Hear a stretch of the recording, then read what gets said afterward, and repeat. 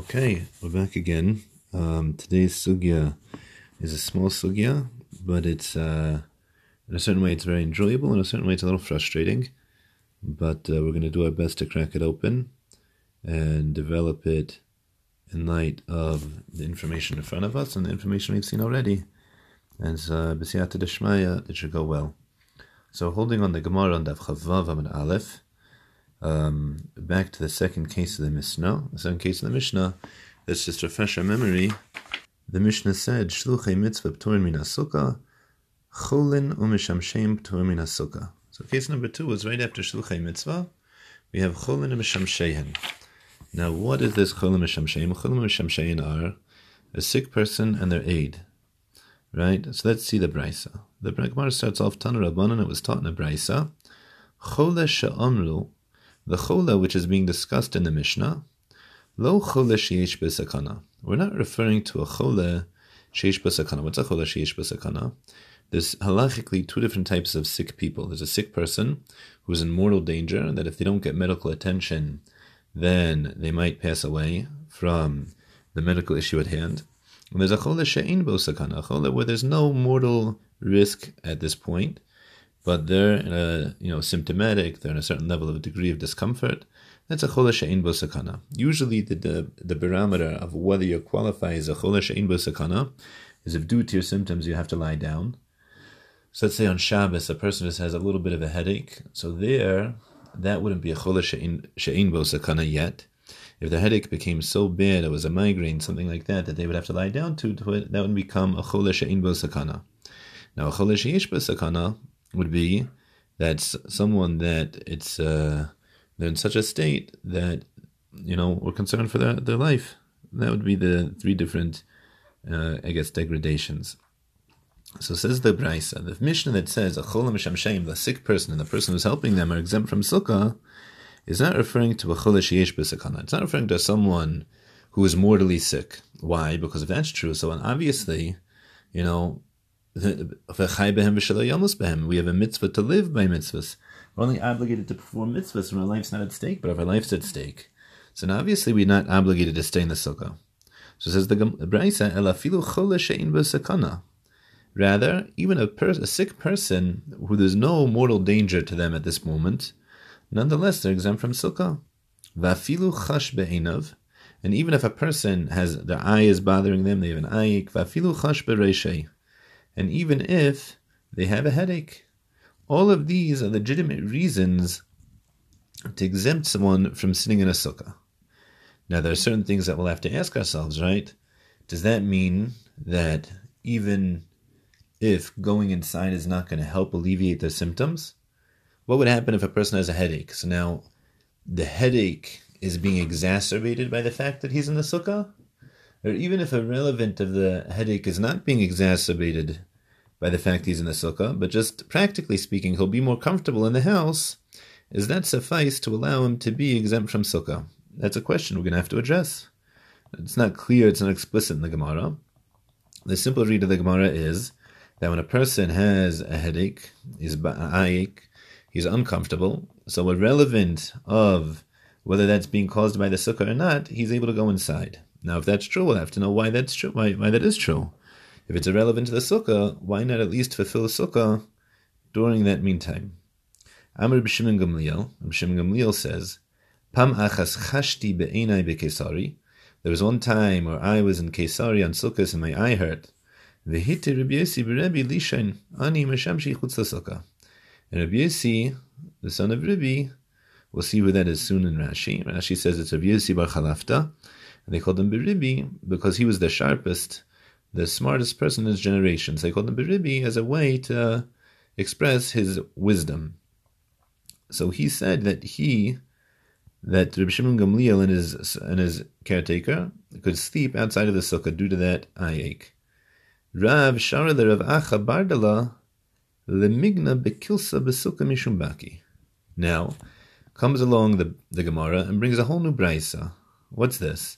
That Rav Acha Bardala was able to sleep, he was in his sukkah, and he could take a covering, like some kind of netting, to protect him from baki. Rashi says baki are mosquitoes, and that if a person covers himself in a netting underneath his sukkah, so that disqualifies him from fulfilling the mitzvah of sukkah.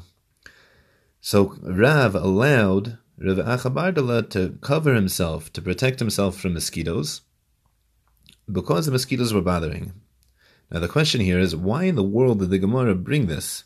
Right, we're in the middle of discussing cholim mishamsheim. Cholim mishamsheim are sick people and their servants. We're talking about their exemption.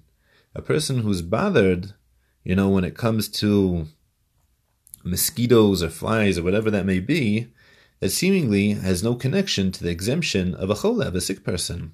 So why does the Gemara juxtapose these two different issues? Comes along the Gemara and brings a third case. Rava shari leile Rebbi Acha bar Ada lemigna bar metalalasa mishum sircha de gargishta. So Rava allowed Rebbi Acha, the son of Ada, to sleep outside of the sukkah because the ground, they used to cover the ground with some kind of white dirting, and because of that, there was a funny smell. There was a smell that he was sensitive to, and since he was sensitive to that smell, he allowed him to sleep outside of the sukkah. So again, to reiterate the question, if we're in the middle of a sugya discussing sick people, the exemption of sick people from sleeping in a sukkah, why in the world is this brought here? Seemingly it has no connection. So comes along the Gemara and explains the basis of the exemption, at least for the last two cases. Rava the Taimei da'amar Rava mitzdayer patur min sukkah. Comes along the Gemara and says Rava is going according to his opinion, because Rava held of a principle that a mitzdayer, a person who's under distress, he's under duress, is exempt from a sukkah. Now we saw this earlier on Chafei Amud Beis, right, when we were discussing the exemption of maybe a person in mourning is exempt from sukkah. And the Gemara said, no, only a mitzdayer based off the sukkah, mitzdayer the memela is exempt. So this concept of mitzdayer is a concept we've discussed already. And yet here, in the middle of the Gemara of Choyle, the Gemara is telling us that when it comes to a Choyle, so we're also coupling that with mitzdayer. So now what would you say? So maybe the reason the Gemara is doing that is because maybe every time a person's sick, he's also mitzdayer, right? A person is sick. So obviously if a person is sick, that means that even without outside influences, he's uncomfortable, he's not feeling well. So then that's for sure mitzdayer if we're going to say that someone who's just not uncomfortable due to outside circumstances is mitzdayer, right? That's how it would start. The Gemara is clear not like that. How do I know? Because continues the Gemara, it was taught in a Mishnah, our Mishnah says explicitly that specifically a sick person and their helpers are exempt from sukkah. And therefore, if we make a precise reading, cholein, only a sick person is exempt. Mitzdayer loy. But when it comes to a mitzdayer, he's not exempt. So how could Rava make this claim that a mitzdayer is exempt from sukkah? If based off the precise reading of the Mishnah, it's very clear that only a sick person, but not a person who's just distressed. So answers the Gemara, Amri choyli meshamshav pturim. Mitzdayer pater meshamshav loy. Comes along the Gemara and says a different distinction. The Chiddush of the Mishnah, the novel concept the Mishnah is coming to prove, is that a chola, a sick person, and his caretaker are exempt from sukkah. Whereas when it comes to a mitzdayer, a person under duress, under distress, so that individual is exempt, but the person, his aid, is not exempt. And that's the distinction of a chola and a mitzdayer. Now if that's true, it's also very clear that chola and mitzdayer are two different things. Why? Because how could they have different halachos if they're the same exact exemption? So that being said, again, we have to ask ourselves, why is it that the Gemara coupled the case of chola with the two cases of mitzdayer when discussing this idea? So before we get into the Rishonim that discuss these questions and try to come to understanding of what's the nature of the exemption of chola, the nature of the exemption of mitzdayer, and each one's helper, let's just see there's two small tosas I want to see first, just to get the facts down in the sugya, and then we'll take it from there. So it says Tosfos, Devra Maschava Filu Chash Be'inav, Dafal Pisha Ein Bo Sakanas Ayin. So it comes along to us and asks a question. So when this person, their eye hurts, so very good, maybe there's no mortal danger, but maybe there's a question of the loss of an eye. To what extent does their eye have to bother them? So very good. We're not afraid they're going to pass away from it, but what happens if they have to be to the extent that we're afraid they may go blind? Chas v'shalom. So says Tosfos, no, it's not true. It doesn't have to be. There's sakanas eiver, sakanas nafashas, v'afil l'chalav v'sashabas, k'tamuchach perkin, v'minagam ein shemarda. So Tosfos says, even if there's even any concern a person's going to lose their eye, or for that sake, any body part, any limb, that's tantamount halachically to loss of life, and therefore, under those circumstances, you'd be able to go ahead and be Machala Shabbos even, you could desecrate Shabbos. He sources this in the Gemara of Avodah Zarah. The Gemara of Avodah Zarah is discussing a case where they applied a medication on someone's eye on Shabbos when they were afraid that they were going to lose the eye, and even that necessitated doing malacha on a deraisa level, malacha deraisa. So nonetheless, they were allowed to do it. So Tosfos wants to prove from there that we're talking about even when there's an eye ache, which there's not even a concern for the loss of the eye, that even that degree we're still willing to say you're exempt from sukkah. Now Tosfos says one more small Tosfos here, Mishum Baki. Here was the second case that we were allowed to build, to put up some kind of netting inside of the sukkah to make sure the mosquitoes didn't bother. So Tosfos says, "Va'afal pish beper kama darsh Rabba bar Rav Huna mutilishin bakilas chasanim afal pish yesh lagag." So Tosfos quotes the Gemara. The Gemara says, according to Rabba bar Rav Huna, so under all circumstances you could put up a netting, even though there's a roof inside of it. So what's the novel concept here that we're trying to express? That we were allowed to put inside a mosquito netting. That netting is allowed to put in as the initial course of action. What's the big deal? So says Tosfos, Ein halacha k'depri shisham. The halacha is not like that. So since the halacha is not like that, so even though there was an opinion that allowed it, so since the halacha is not like that, so sleeping under a netting is tantamount to sleeping inside of a sukkah, and that's why the Gemara brought it. Now some of the Bachrim in my daily shir asked me, how come the Gemara had to establish it that they built a netting inside of the sukkah? Say simpler, that he went into his house.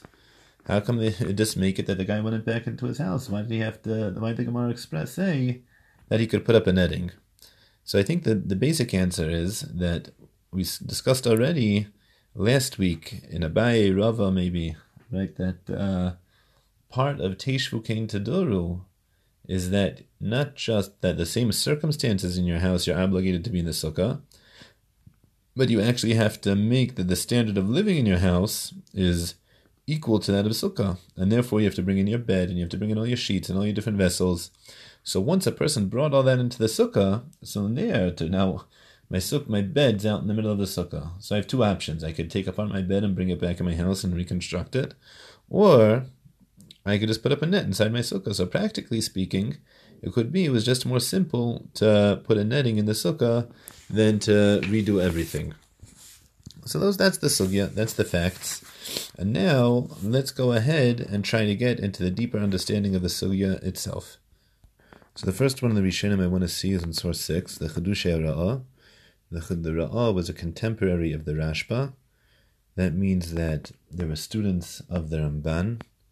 The Ramban was an 12th century Rishon, who lived in Spain. They wrote one of the fundamental commentaries on the Chumash, as well as Talmud Bavli, as well as several halachic works, and even hashkafic works, Kabbalistic works. He was one of the major Rishonim. He had two primary students, the Rashba and the Ra'ah, and they had a student, both of them called the Ritva. They were all one base midrash. So here comes along the Ra'ah and says as follows: Rava shara leila Rav Acha Bardala migna kalsim shumbaki. Rava allowed Rav Acha Bardala to sleep inside a mosquito netting because of the mosquitoes. Pirish zvuvim or yatushin. What a baki? So explains the Ra'ah, they were either flies or mosquitoes. Shayim et Cyrano, so they were bothering him. So Rava shara leila Rav Acha Bar Ada minga bar metalasam mishum sircha de garsha. And the Ramah quotes the next case that Rava allowed Rav Acha Bar Ada to sleep outside of the sukkah because of the smell of the flooring that they put inside of the sukkah. Shaya Usarech Mitzayro, because that smell bothered him. Rava la'amedidei, and Rava is going according to his svara. Damar mitzayir pater min sukkah, that says that a person who is distressed is exempt from sukkah. Vatnan, the Gemara asks, chelim shem shem turin. That's unique. This exemption is unique to a sick person and their helpers. Cholin in. So a sick person, yes, mitzayir lo, but not a sick person. So says the Gemara, Amru chulu hu mishamshav. A sick person, he and his helper are exempt. Mitzayir hu v'le mishamshav. But when it comes to a mitzayir, a person who's distressed, he's exempt, but his helper is not. Now, these last 5 words are really the whole crux of the Ra'ah. V'kulhu mishum teishvu kein teduru. Now, all of these are exempt due to the principle of teishvu kein teduru, meaning a person's obligated to dwell in his sukkah under the same circumstances he would dwell in his house. And all of these exemptions, the sick person, his helper, the person who's distressed, but not his helper, right? They're based, these exemptions, whether you get them or not, are based off of the exemption of Teishvu Kein Teduru. So at first glance, this is very disturbing. I'll tell you why. Because let's think about what's our circumstance here, right? We have a sick person, and the sick person has a helper. That means that this sick person, whether it be, even if he has a helper, right? Because let's go back. Who's the sick person? The sick person is someone with a headache, right? Even that sick person is exempt. Now, does a person have a helper because he has a headache? Not necessarily, right? Probably not, right? Well, you don't need a helper because you have a headache. So either we're talking about a person who, irrelevant of his sickness, had a helper, right? Let's say he was a 70-year-old man, an 80-year-old man, and he needs help practically living, moving around, functioning, but he's totally healthy. So I could hear room to say that maybe that's called a chola also according to halacha. Well, let's assume not like that. Let's assume that it's called being healthy. So anyways, he has a helper. So now he has a helper, and he has a headache. So now that helper goes inside with him. That makes a lot of sense. Teishvu Kein Teduru, you had him anyway. Or even not. I could hear that a person, has a headache. Back in the day, they didn't have Tylenol. So what do you do if you have a headache? You lie down, and maybe someone takes some water and rubs your forehead. So we need someone to sit there with the water and the cloth to rub his forehead for him. Fine, I hear that. And that person who's rubbing his forehead goes inside with him. Why? Teishvu Kein Teduru. Because normally, the person who's rubbing his forehead would also stop what they're doing to help him out. And that makes a lot of sense. Now, who's our mitzdayer? Our mitzdayer is someone who we saw Rashi on Chafayim Beis. Mitzdayer is mitzdayer because of the sukkah. The sukkah is bothering him. Before he went to the sukkah, everything was fine. And Rashi reiterates that also on Chavav Amud Aleph, that a mitzdayer is due to the sukkah. Rashi says, mitzdayer she'asukkah mitza'artai. The sukkah is bothering him. So once that's the case, that the sukkah is bothering him, that means that I assume he had an aid beforehand. He had someone to help him out beforehand, right? He didn't get an aid, he didn't get a helper because what, the sukkah started bothering him?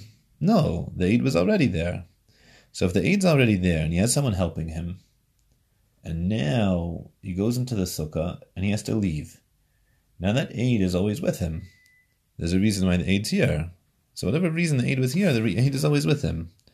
So how come that aid doesn't get the same exemption because of Teishvu Kein Teduru? What's the difference?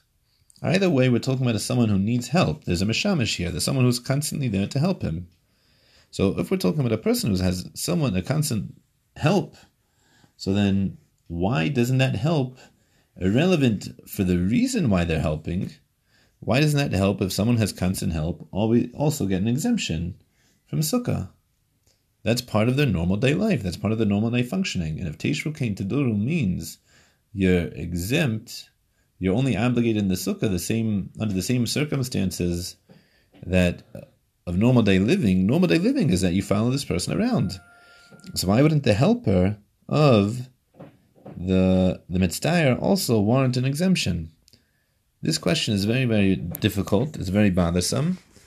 And we're going to see 2 different approaches how to go ahead and deal with this issue. Now, the second source here is source number 7 that I'm going to see is sefer called the Mechtam. The Mechtam is from the same base midrash as Rashi. He's a more obscure Rishon. He's on most tractates. He doesn't even have a commentary. On Sukkah we have his commentary. What we're going to see the Mechtam says is already alluded to in the Mordechai. The Mordechai is one of the fundamental Ashkenazi commentaries Rishonim on the Shas, and he pretty much makes it in every single siman in the Shulchan Aruch. He makes his way in there. He's a very fundamental defining halacha.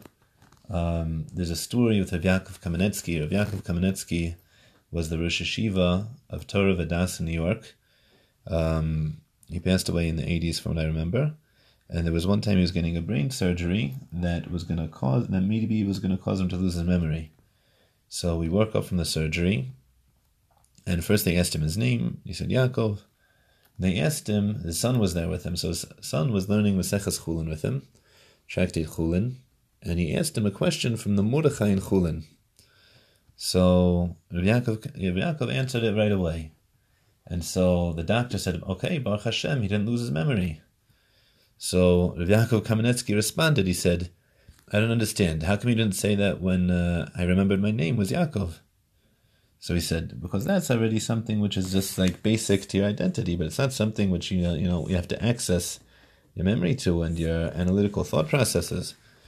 So he said, I don't understand. The Mordechai is so fundamental to who I am that it's like my name. But yeah, Baruch Hashem, I didn't lose my memory. So that's the degree, and just bring out the degree of that the Mordechai has, in defining halacha. So the Mordechai says this same stance that the Mechtam does. Just the Mechtam was more clear, so that's why I quoted him. So it comes along the Mechtam and says as follows: Va'afilu chash be'einav, o chash be'reisho. Even if a person just has an eye ache or headache, they also get an exemption from sukkah. Pirish, meaning to say, afal pi she'ein sham chali gadol. Even though they don't have a big sickness, they're still exempt. V'kol ze haptor nami hu mishum teishvu ke'in tadoro. And the entirety of this exemption is also due to the principle of teishvu ke'in tadoro. De b'makam diraso nami sheyesh lo kach mistalech misham v'halach lamakom sheyirvach lei. Now what's he saying? He says, because even in the place of his house where he normally lives, this would also be the case, that whatever was going on inside the sukkah would be occurring inside of his house. It was mistelek sham misham. He would get up and leave that room. So if there was a wind that was bothering him, there was a smell that was bothering him inside the sukkah, if that same wind or that same smell was occurring inside of his house, and he would get up and leave that room, and he would go to a different room where it was more comfortable. So if we could transfix and transpose whatever he was being disturbed from in the sukkah and move that to a different, move that into his house, and that would cause him to move around in his house, that's the barometer of when he's able to leave the sukkah. So it comes along the Mechtam and says, how is a person supposed to know when it's bad enough that he's going to leave? So says the Mechtam, you can get up and leave when what's bothering you is so much that you would get up and leave your house, you'd get up and move to a different room in your house. If that's true, so then you're able to get up and leave the sukkah as well. So now I want to ask as follows. Mitzdayer, I understand this 100%. That you're being distressed by the sukkah, and you can get up and leave. Fine. So if that's true, so then any time you're mitzdayer in the sukkah, something is distressing you in the sukkah, you can get up and leave the sukkah. Now, how would this play out in a chole? How would this play out by a sick person?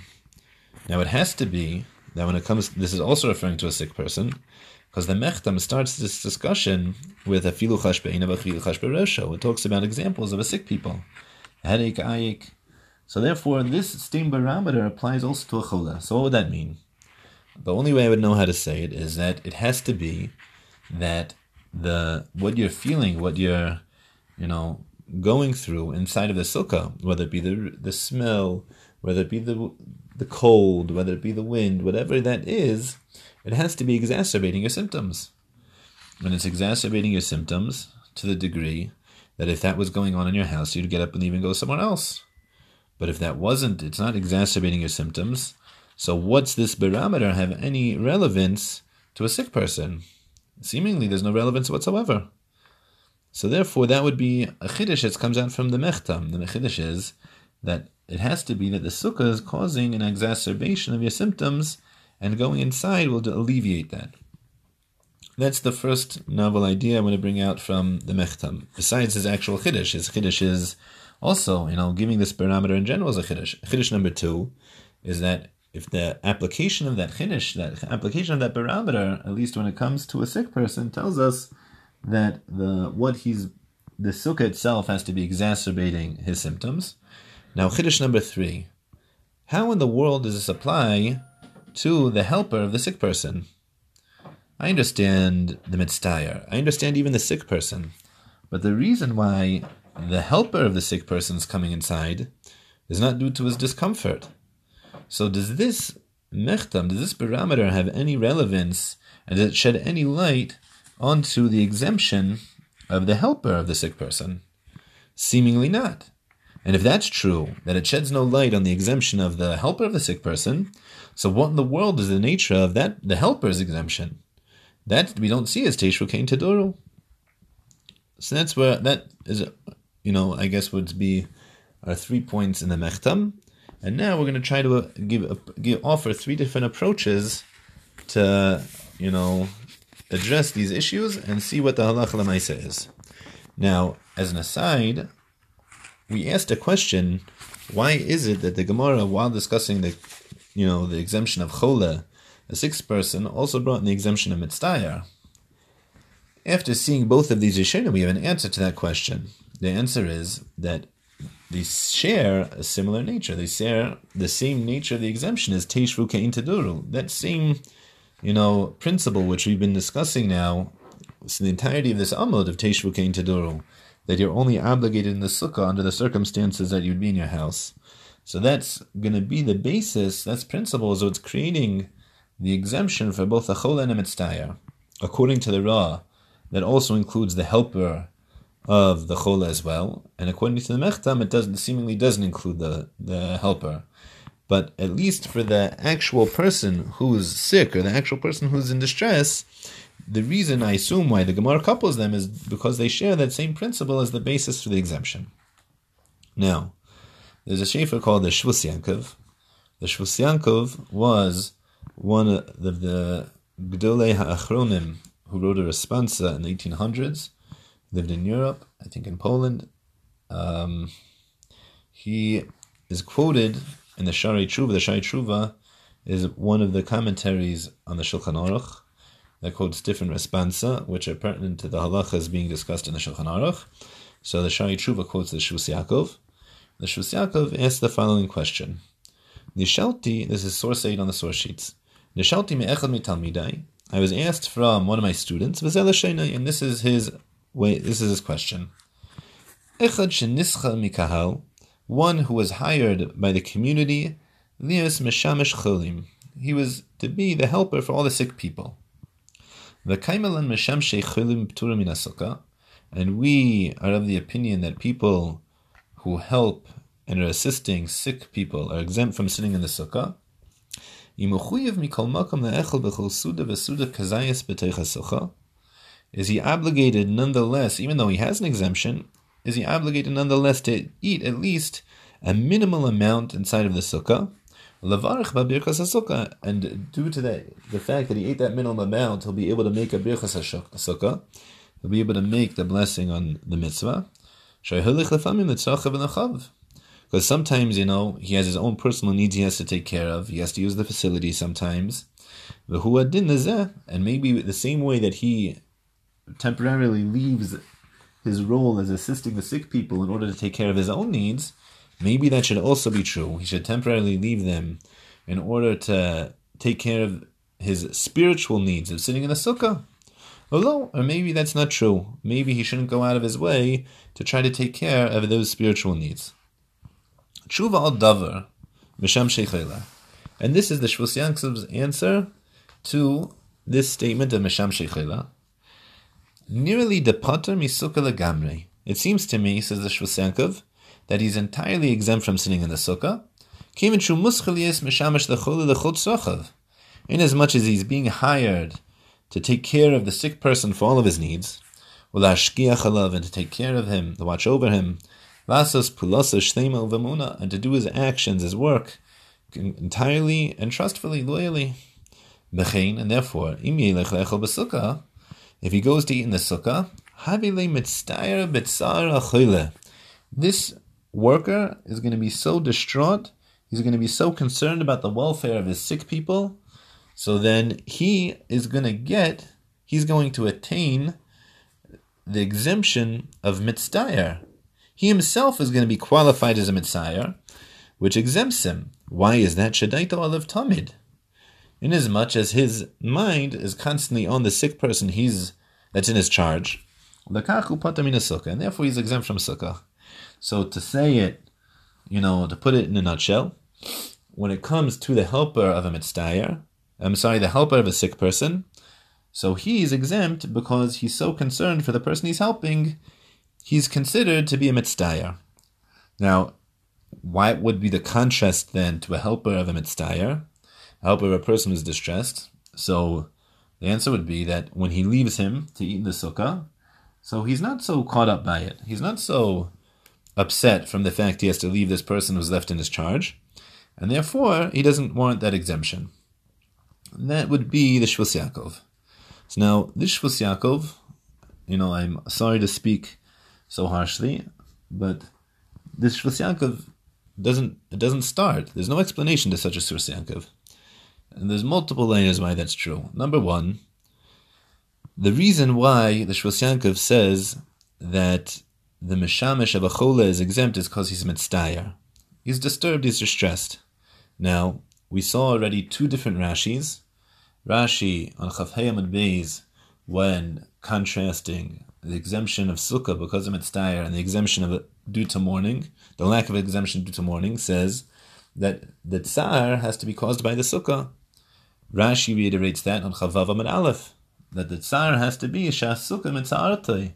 The sukkah is what's causing him distress, disturbance.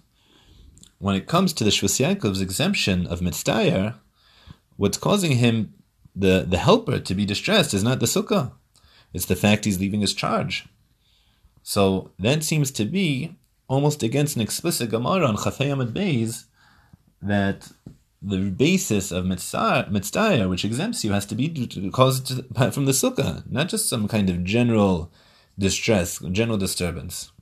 Secondly, what's the difference then, according to the Shvus Yaakov, of the tsa'ar that this person who's helping the sick people is feeling, as opposed to the tsa'ar of an avel, the tsa'ar of someone in mourning? The tsa'ar of someone in mourning doesn't exempt you from sukkah, but the tsa'ar of a person who leaves his charge that he's responsible to take care of does exempt him from a sukkah. Why is that?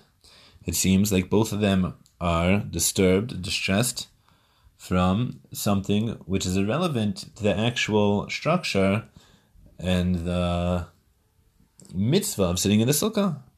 So once we're willing to say that some kind of external distress outside of the parameters of mitzvah sukkah is enough to give you an exemption, so then similarly that should also be true by an avel. So how would the Shvus Yaakov answer that question? Now, number 3, what is the actual tsar here that the shamash is feeling, that the helper of the sick person is feeling? So I know 2 ways to go here.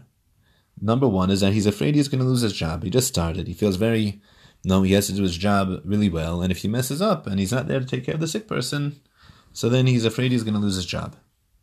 Now if that's true, he's afraid he's going to lose his job. So then, why isn't that true also to the Meshamash of a mitzdayer? You have the old man who has someone that's helping him. Now, he needs someone to help him.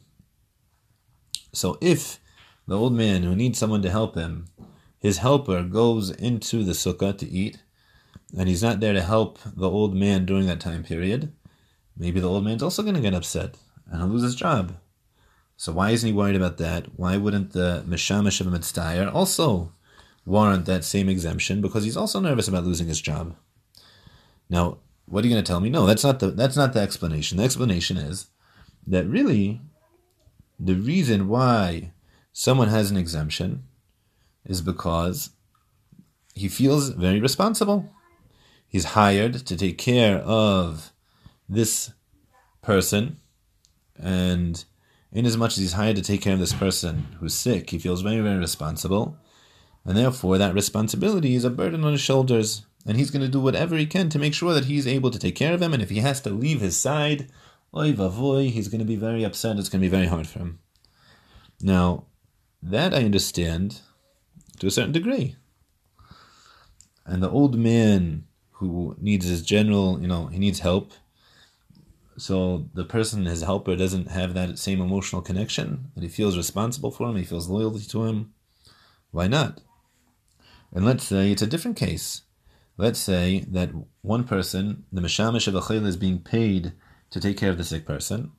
And let's say we have a different case that, Reuven and Sarah are married, and Reuven is about to go sleep in the sukkah, and he's very happy, Baruch Hashem, he gets a mefil mitzvah deraisa, but Sarah's not willing to go to the sukkah. She doesn't want to sleep in the sukkah.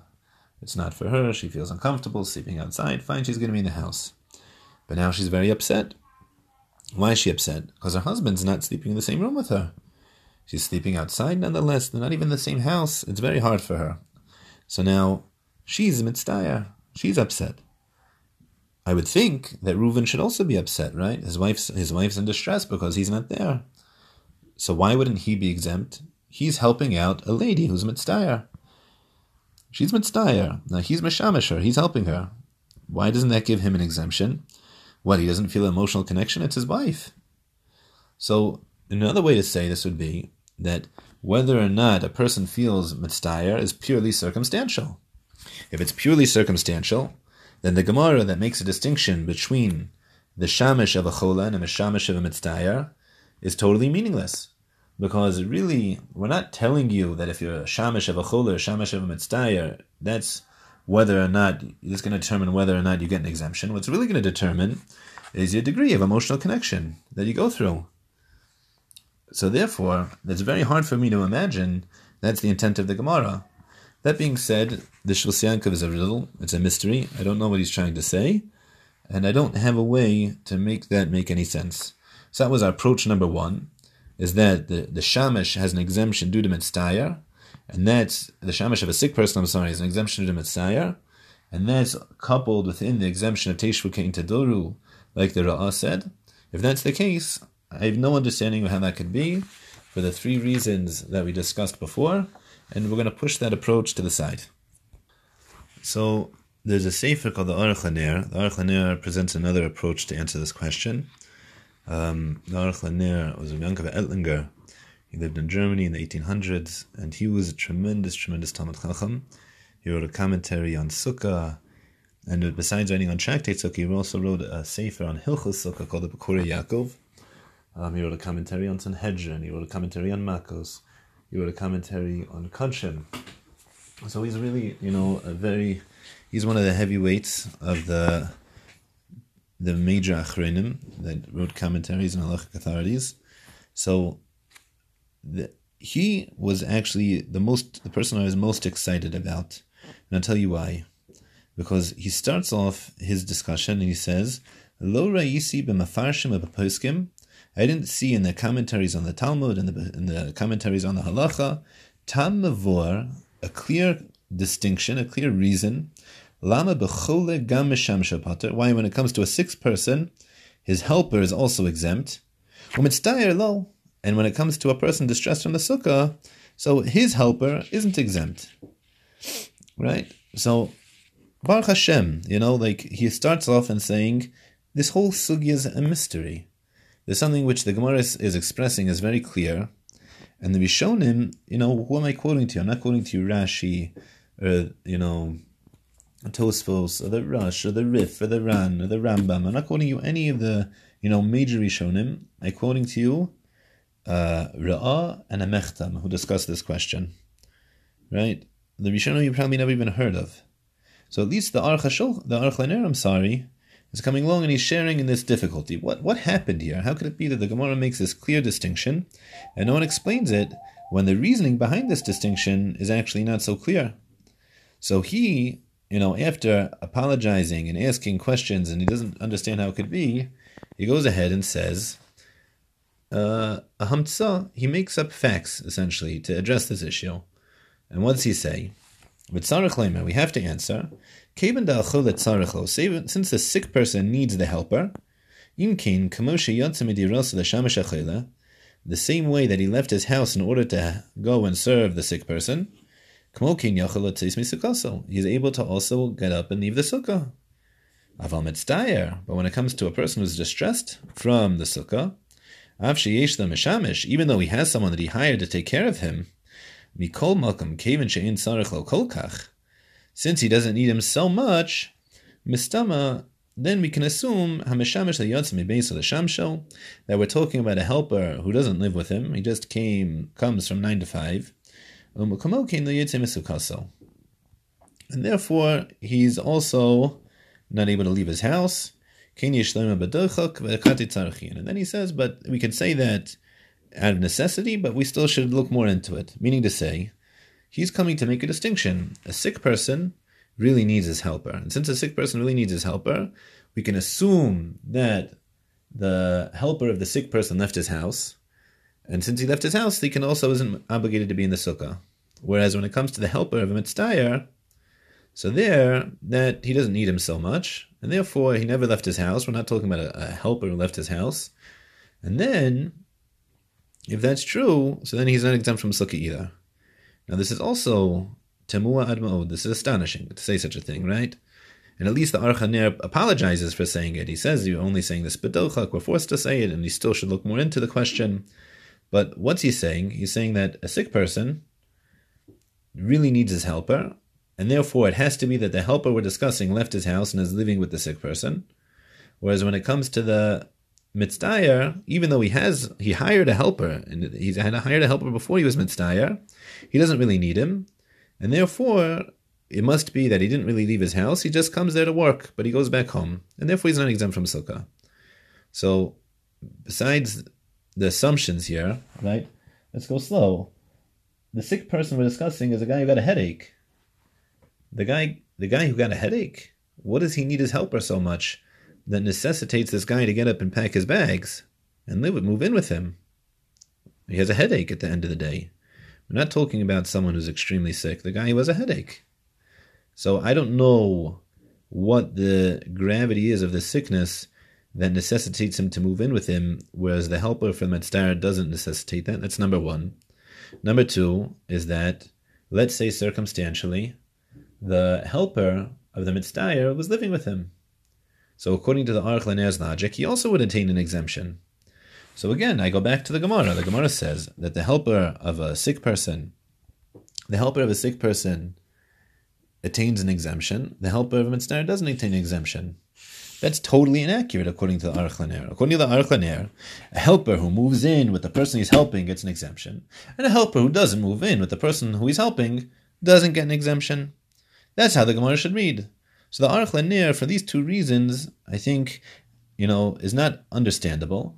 But at least what he does do is he legitimizes our stance here and our frustration with the lack of clarity in this understanding.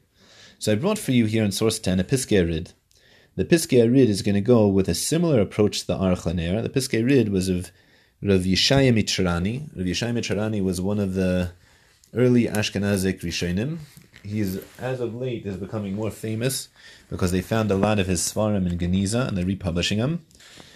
But in the halachic works, he doesn't make it in so much. When he does make it in, so they give him a lot of respect and they give him a lot of weight in determining halacha, but he's not so well spread. He's not so well known. So here he has a big chiddush. He wants to claim that there's no tremendous difference between a chol and a mitzdayer. He wants to claim that a chol is a person who's sick, and he was sick before he went in the sukkah. And for that same price, a mitzdayer, says the Piskei Arid, is also someone who's sick. And he was sick before he went to the sukkah. If that's true, what's the difference between a chol and a mitzdayer? Says the Rid that when it comes to a chole, someone helping him can cause the help, it can help someone taking care of him will help get rid of the sickness quicker. They'll accomplish through helping him that he'll heal more quickly than if no one was helping him. Whereas when it comes to a mitzdayer, that's a person who's sick, but there's nothing you could do to help him. He needs time. He's weak. So there, that being the case, comes along the Rid and says a very, very geschmack, enjoyable, understandable distinction. That when it comes to the helper of a chole, in as much as he's, doing something to speed up and quicken and hasten the sick person's healing process, so therefore the Torah gives a lot of importance to that, and therefore he gets an exemption. That's part and parcel of the Teishvu Kein Teduru, of the sick person himself. He's necessary to leave this. It's necessary for him to leave the sukkah to help the sick person attain his health again, reattain his health.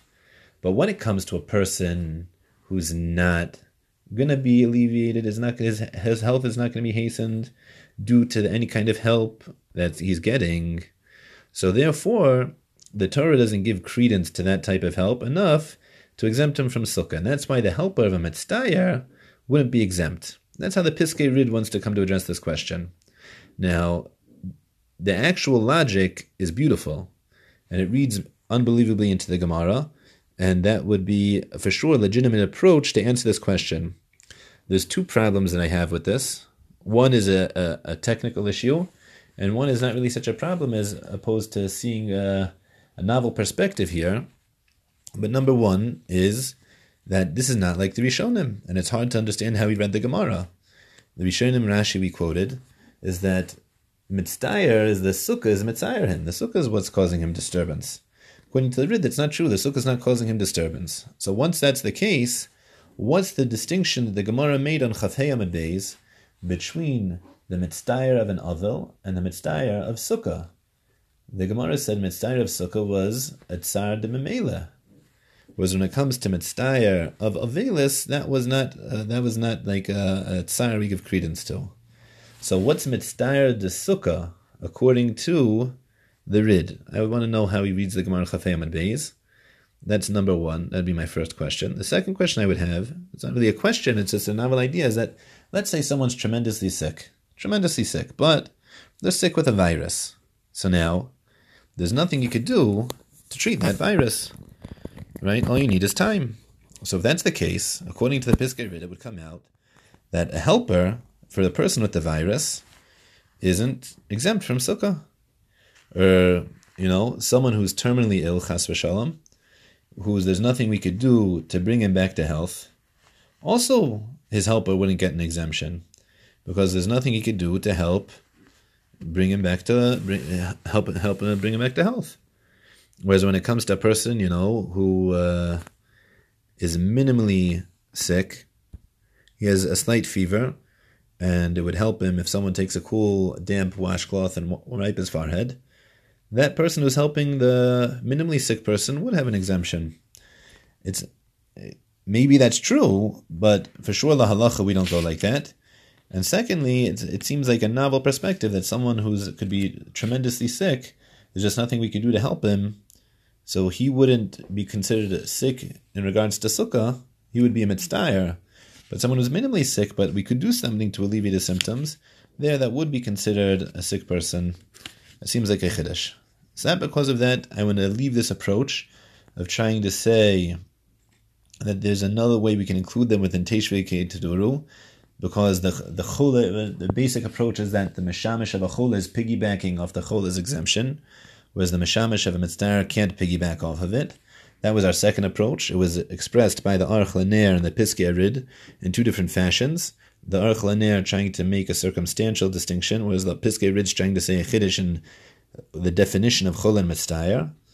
But there we're going to leave that approach, the second approach, and let's try approach number 3.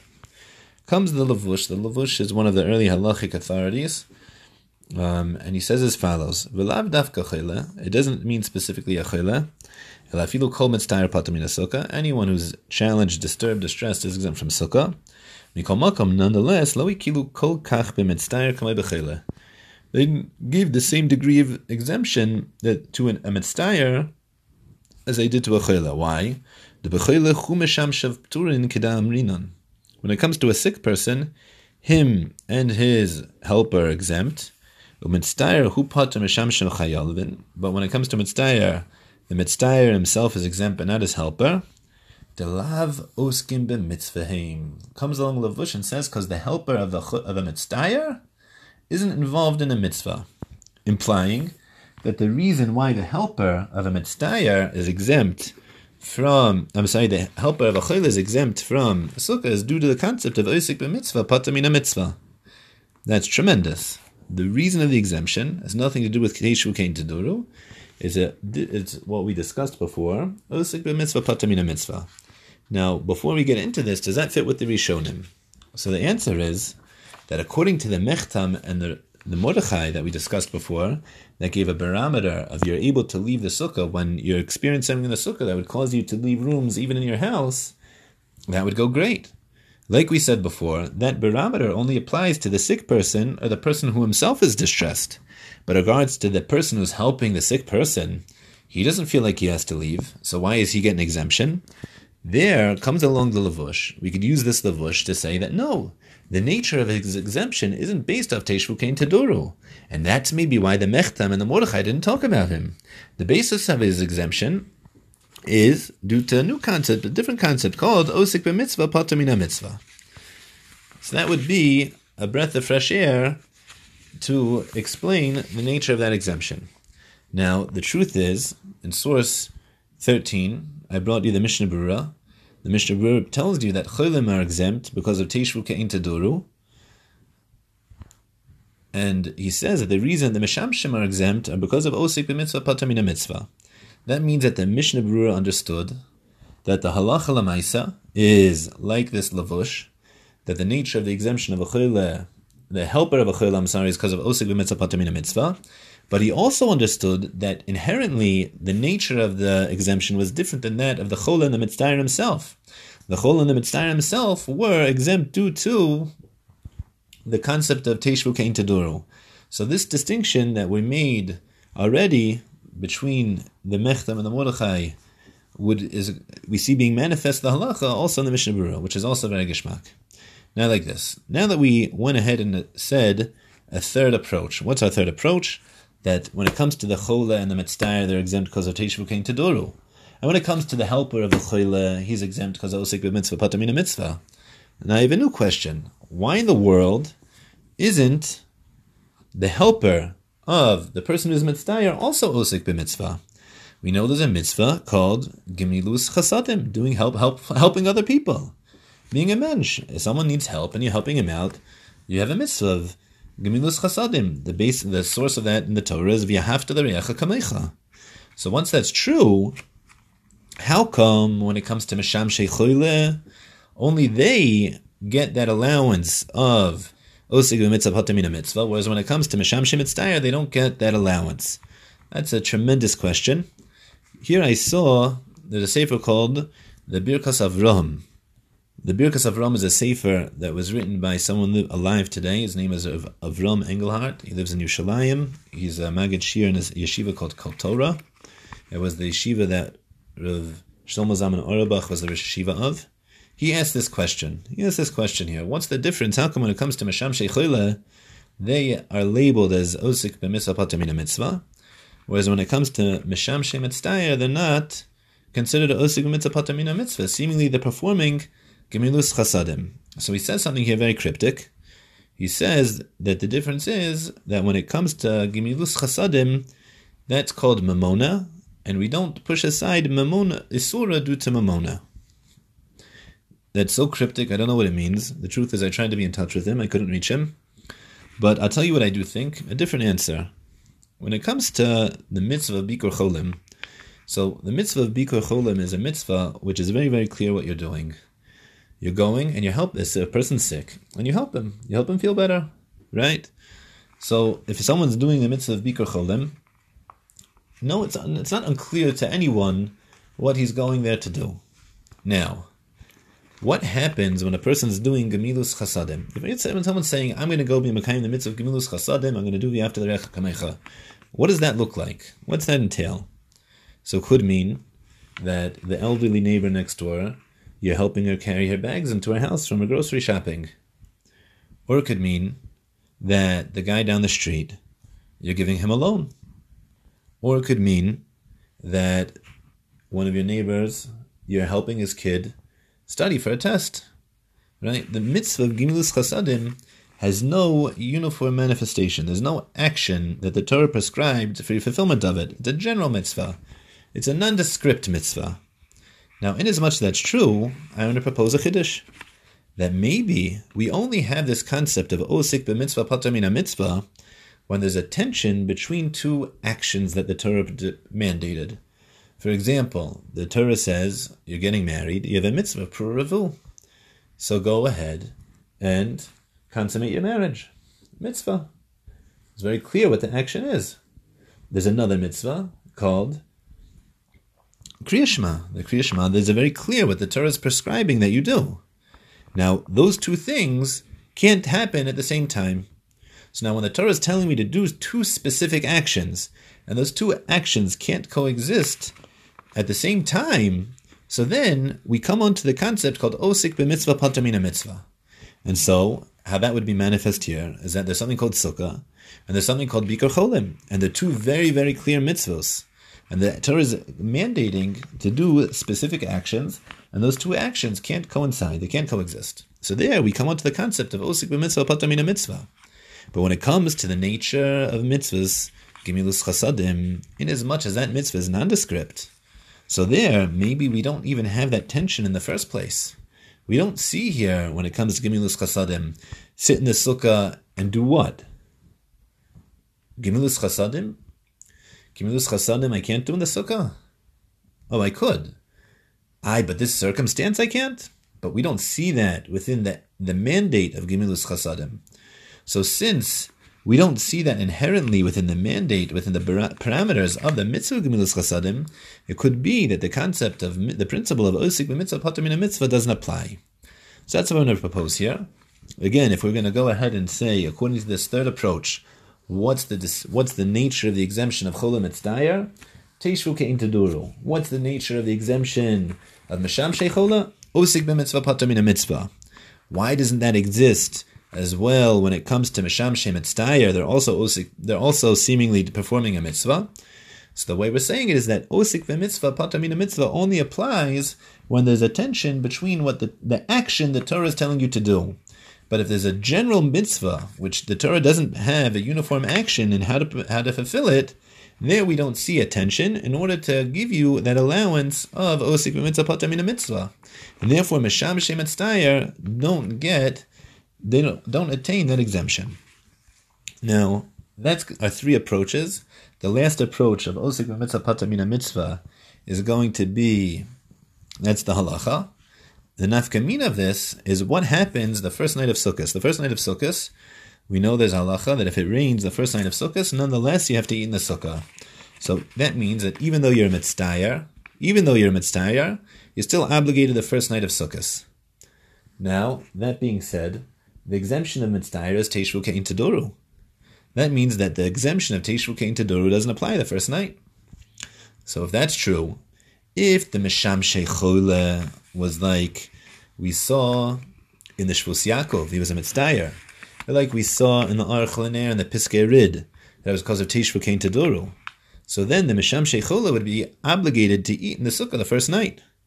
But according to the Mishnah Brura that goes like the Lavush, that the nature of the exemption of meshamshei chola is osik b'mitzvah patur mina mitzvah, he's going to be exempt the first night also. Because that caveat, that special importance of eating in the sukkah the first night, we're still not obligated to do the entire time of fulfilling a different mitzvah. The osik b'mitzvah patur mina mitzvah never obligates me in the first place to eat in the sukkah.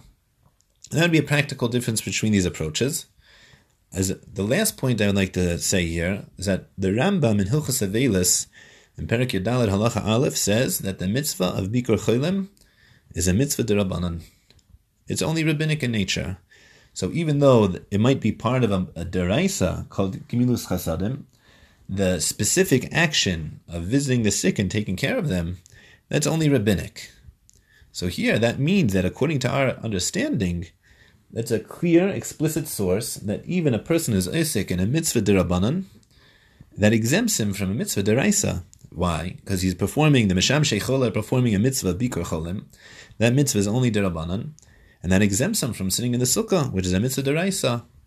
So according to us, that comes out that it's a Mishnah, it's an explicit Mishnah that says Cholim and Misham Shein are exempt from sukkah, that a mitzvah derabanan actually can exempt you from a mitzvah deraisa. So even though we claim this to be true on Daf Chaf Heyam and Aleph, based off our svara, based off our logic, according to the way we're applying the levush right now, it comes out that it's actually a Mishnah which is expressing that a mitzvah derabanan can exempt you from the fulfillment of a mitzvah deraisa.